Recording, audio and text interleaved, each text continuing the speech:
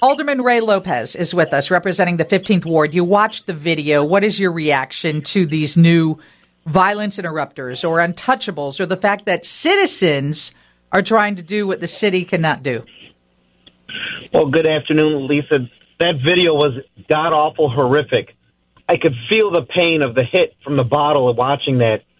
And it's sad that in the city of Chicago, the third largest city in the country, we have to resort to private citizens taking up the position that they have to defend themselves and each other, because this administration fails daily at keeping people safe, not only in their neighborhoods, but on the CTA public transportation, which is so vital for so many. Alderman Lopez, we have had the president of the CTA. We've had the president of the union on. We've had everybody that we could talk to address this issue of violence, and they all say they're working on it. They're working on it. But what, in your mind, needs to be done to put a stop or at least curb some of this violence?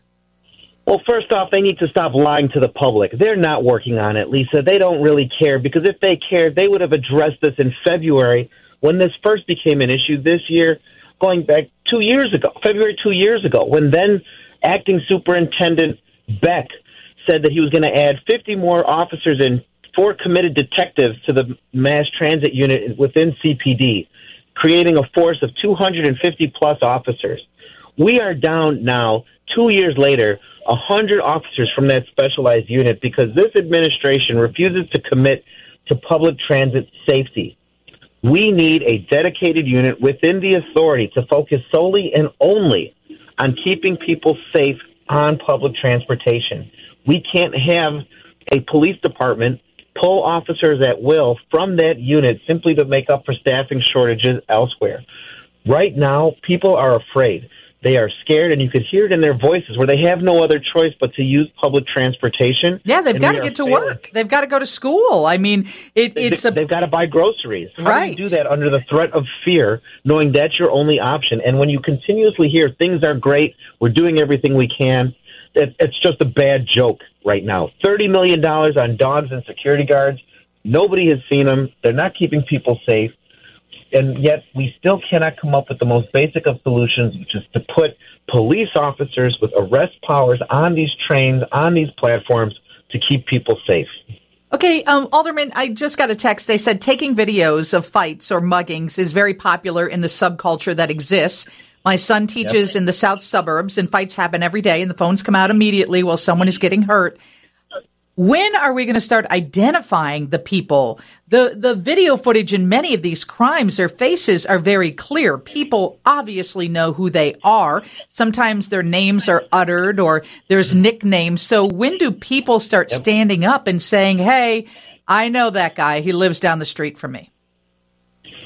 You know, that's a very great question, and many people do often stand up. But the better question is, why isn't our police department using the technology we have of facial recognition, of the surveillance cameras, not just what people take, but what's on the trains, buses, and stations?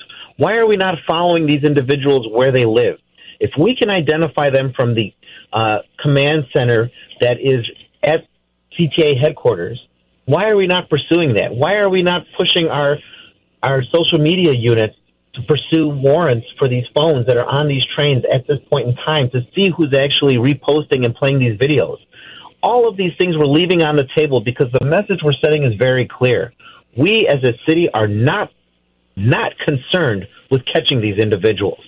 Okay, Alderman Raymond Lopez. Alderman Raymond Lopez, let's say you win this election and you're the next mayor of Chicago. What do you do immediately to try and curb this? I'm immediately going to cancel that K-9 unit and use that $30 million contract to bolster a police unit dedicated solely to the CTA, made up of law enforcement officers. I'm going to instruct CPD's unit for social media to investigate who is posting, who is filming, and we're going to start tracking these individuals down because we often find that they routinely use public transportation to attack not only ridership but other communities. I will bring this to an end and start showing consequence for these actions. Thank you so much for taking time out of your day and joining us. Thank you, Lisa. Stay safe. Alderman Raymond Lopez, 15th Ward. Hey, coming up next, we'll talk to Peter Greenberg. He's a travel expert, host of Eye on Travel. I often wonder what people in other parts of the country think about when it comes to traveling to Chicago. They're reading what we're reading. They're watching the same videos. We'll get his response on that. But also, are you losing some of your rewards points, your mileage points because of inflation? Are they more valuable? Are they less valuable? And about the list that was released of the best airlines in the world, many of them are probably not airlines you fly. But first, a check on weather and traffic with Mary Vandeveld.